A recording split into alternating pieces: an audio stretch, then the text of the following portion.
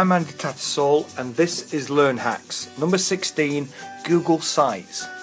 Do you have a research project or an idea that you think deserves its own little website?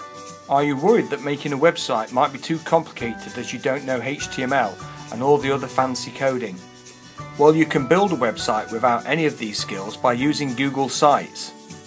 If you have a Google account via your institution or a personal one, you will have access to their Google Sites package. You can also collaborate with fellow students and tutors and give them access rights to your website.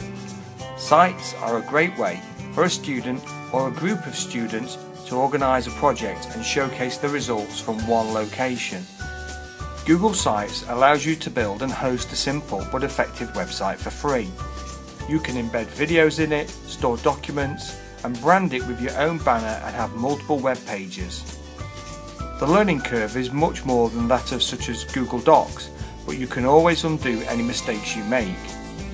In a matter of hours, you can have your own research website that you can share with other students from around the world. You can also make as many websites as you like and transfer them to your personal account after you finish your studying. They can enhance your CV and hopefully impress potential employers with your work. For more research hacks, go to the ScHARR Vids YouTube page and you can contact me at these details if you have any questions. Thank you.